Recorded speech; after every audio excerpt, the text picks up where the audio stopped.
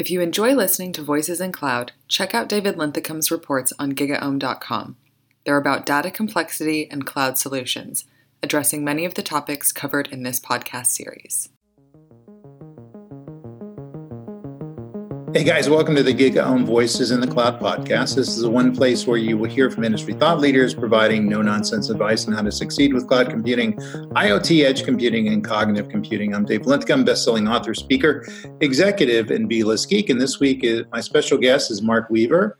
He's a top-ranked certified AWS solutions architect specializing in business, applications, data center migrations to the AWS cloud.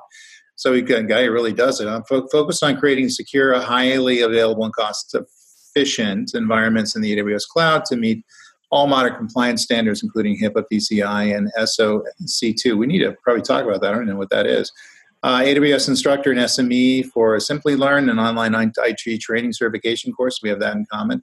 Instructor for Cloud Guru, world-leading cloud computing training, and prior to starting his role at, how do you pronounce that, Marc? Databasable?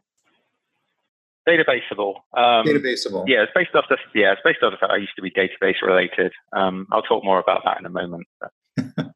With 15 years of experience of doing in-house IT consulting for large investment banks in New York, London, and Sydney.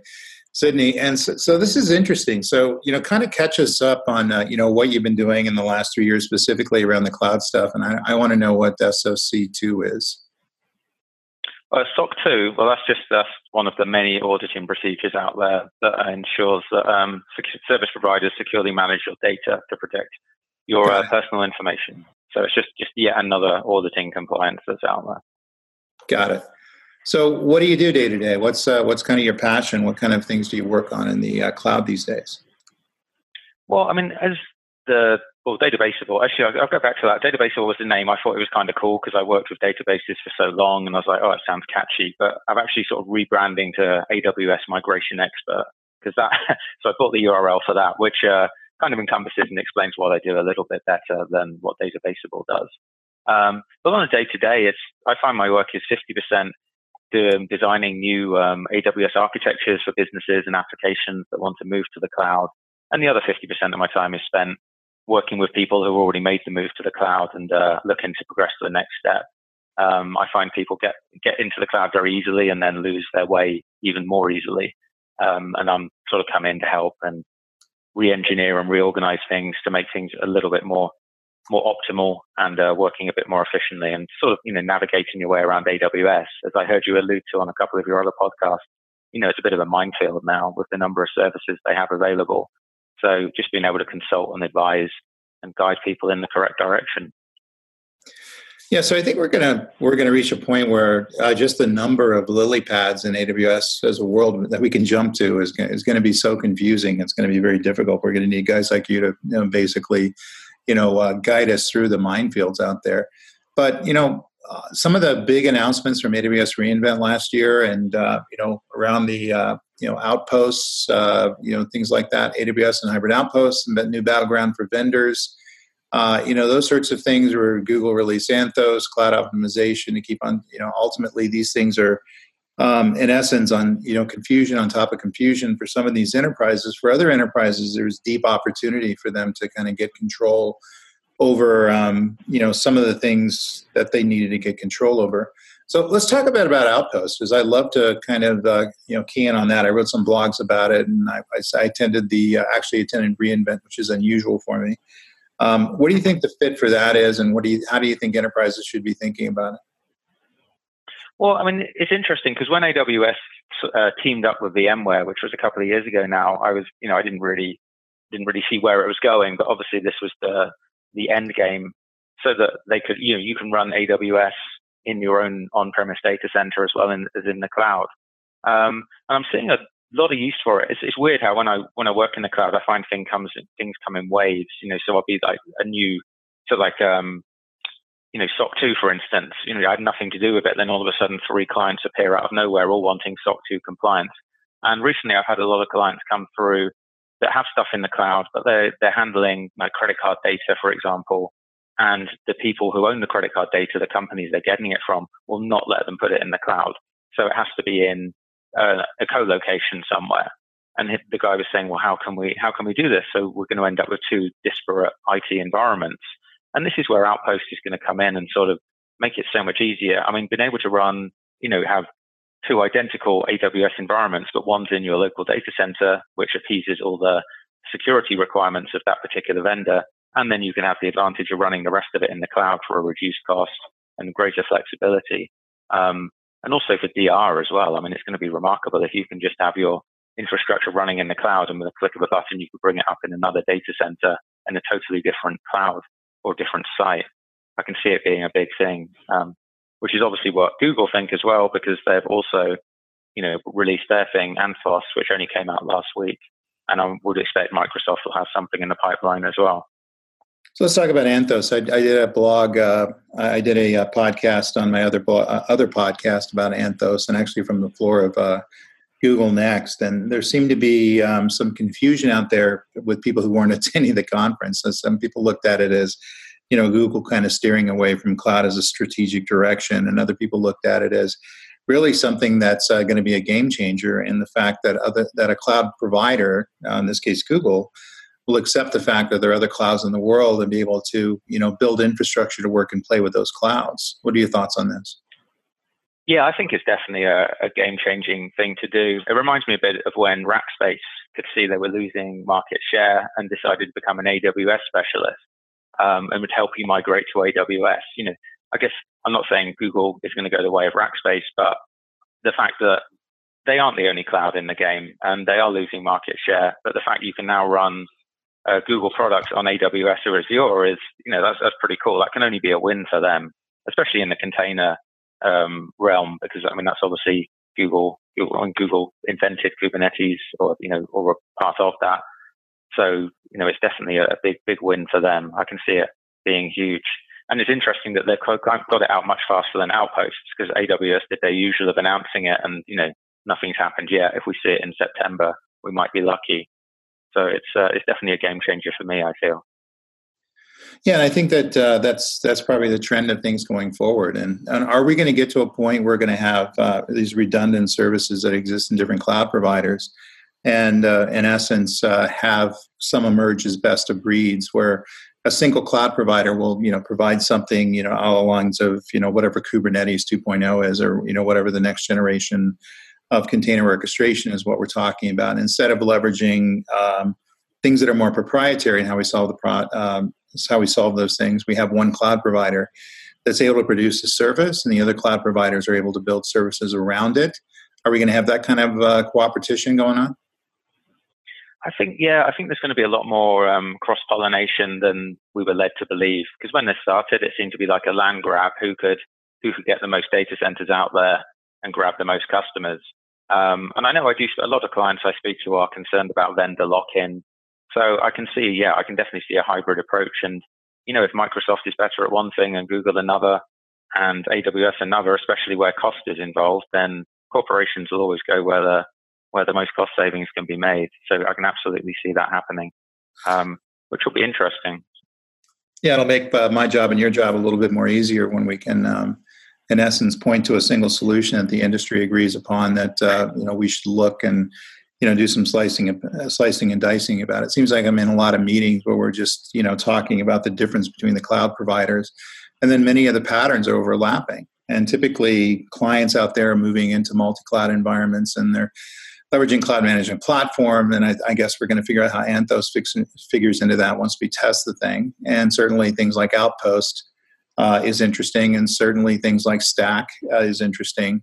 But going forward, we are going to see some winners and losers in the space, and I think that's going to be okay. I think there's still going to be $1 trillion market for all of these various cloud providers to get after. And I think if it's ultimately we're able to mix and match these multi-cloud solutions to get the best of breed, which I think enterprises are going to be doing anyway, that's okay. In fact, I think it's not beyond okay. I think it's better than currently doing the infighting now and the religious talks, things like that are kind of getting us nowhere in many instances.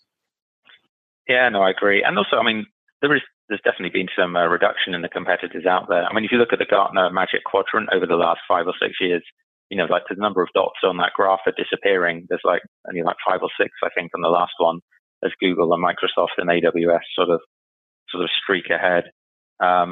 It was interesting that you were saying, because I read a report the other day, and I probably should have got more statistics to back this up, but they were saying that 10% of people that are moving to the cloud are only there. So this, like by 2025, would be another 80% of businesses would be involved in the cloud somehow. So that's kind of remarkable. And obviously AWS, Microsoft, and Google can't swallow all of that up. There has to be some other products and services out there that people will use. It's just waiting to see what those will be. Yeah, and I think that the fact and the reality is that everything is not a migratable thing to the cloud, and so we have things that are, I figure it's about 30% of the workloads on average, but it may be a little more, a little less as we kind of unpeel that onion, that are just uneconomically viable to move to the cloud. That doesn't mean they're not important applications, but if they're legacy-based systems, they're DEC. DEC, PDP-11s, things like that are, running some of the businesses. It just doesn't really make sense that we're going to rewrite them, so they run on cloud-based systems. So I think the movement into kind of these catch-all, kinds of pseudo clouds like managed service providers, colos, things like that will be a much more viable option. So I think we will see a mix of the public cloud providers, and I think it will be AMG that really kind of rise to the top. Alibaba's out there too. We'll see where those guys go. But I think that the managed service providers, and there's a lot of them out there, are really going to fulfill a niche that probably the enterprises don't understand they have right now. Does that make sense? Yeah, it's interesting. I've been working with another client recently who when renegotiation, they'll help you. No matter what your software licensing is, they help you, get the best deal. They know what discounts you can get, and they will work with you to get that down. And now they've moved into the cloud space, so they're now trying to work out the best way forward for cloud negotiation, because obviously, like, battling with these guys is pretty hard work.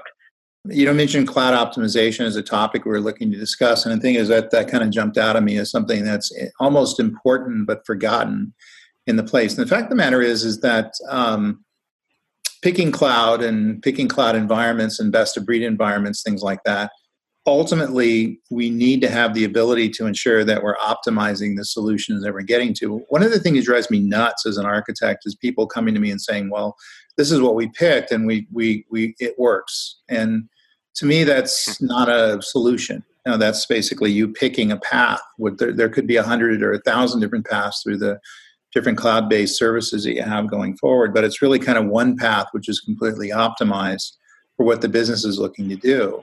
Are we not having a good visibility into what those optimizations are, how to get to those optimizations? And if not, what should we do to kind of ensure that we're getting to something that's going to be cheapest to run, most effective, most upgradable, less lock-in, things like that?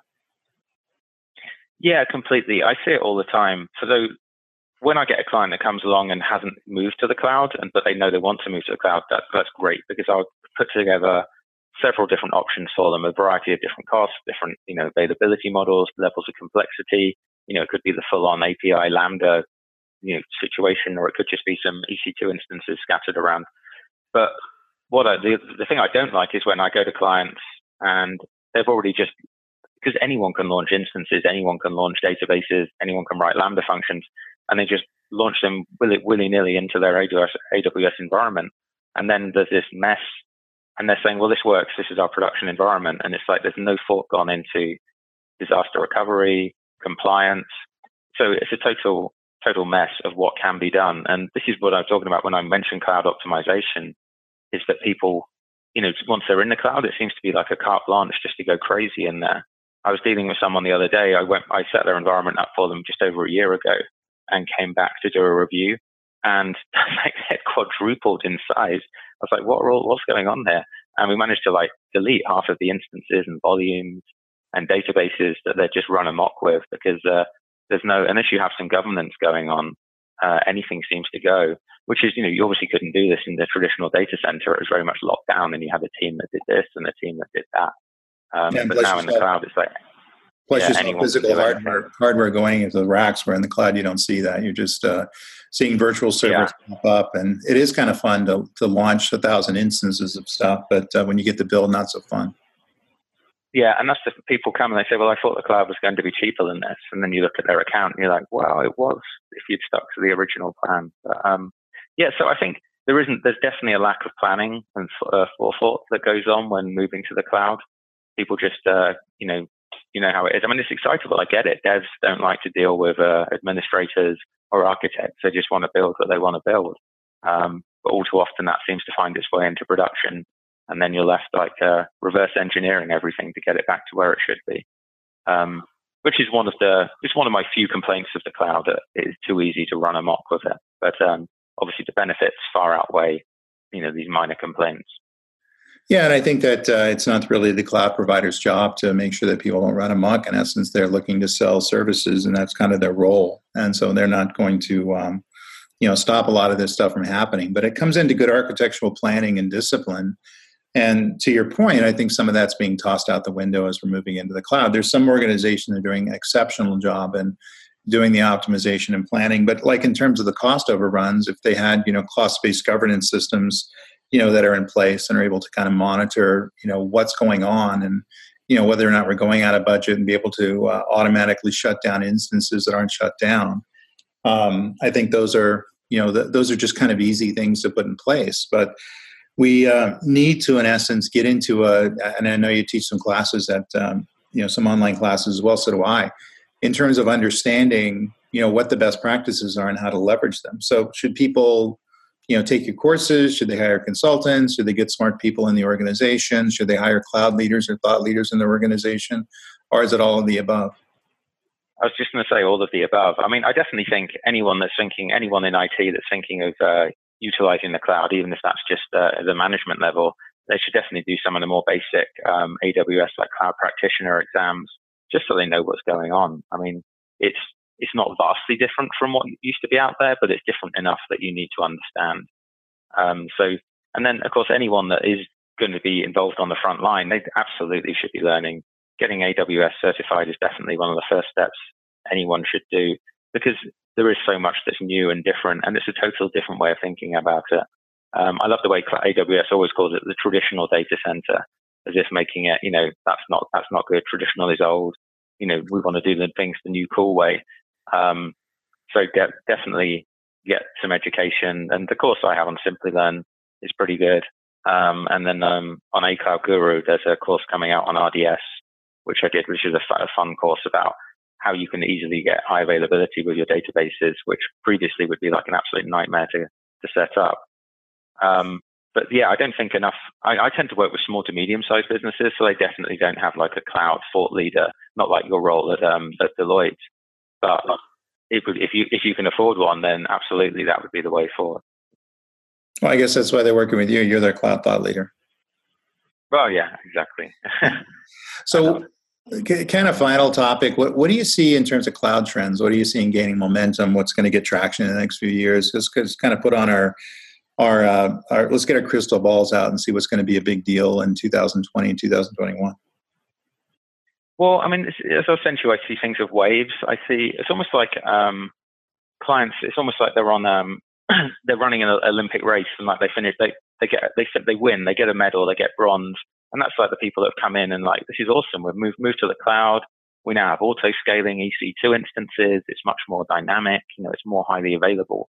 And then they sort of look up and see that the silver medal person in the race has moved to containers, and I seeing a lot more movement in that direction. The amount of times I've had to explain what a container is to someone, is increasing all the time.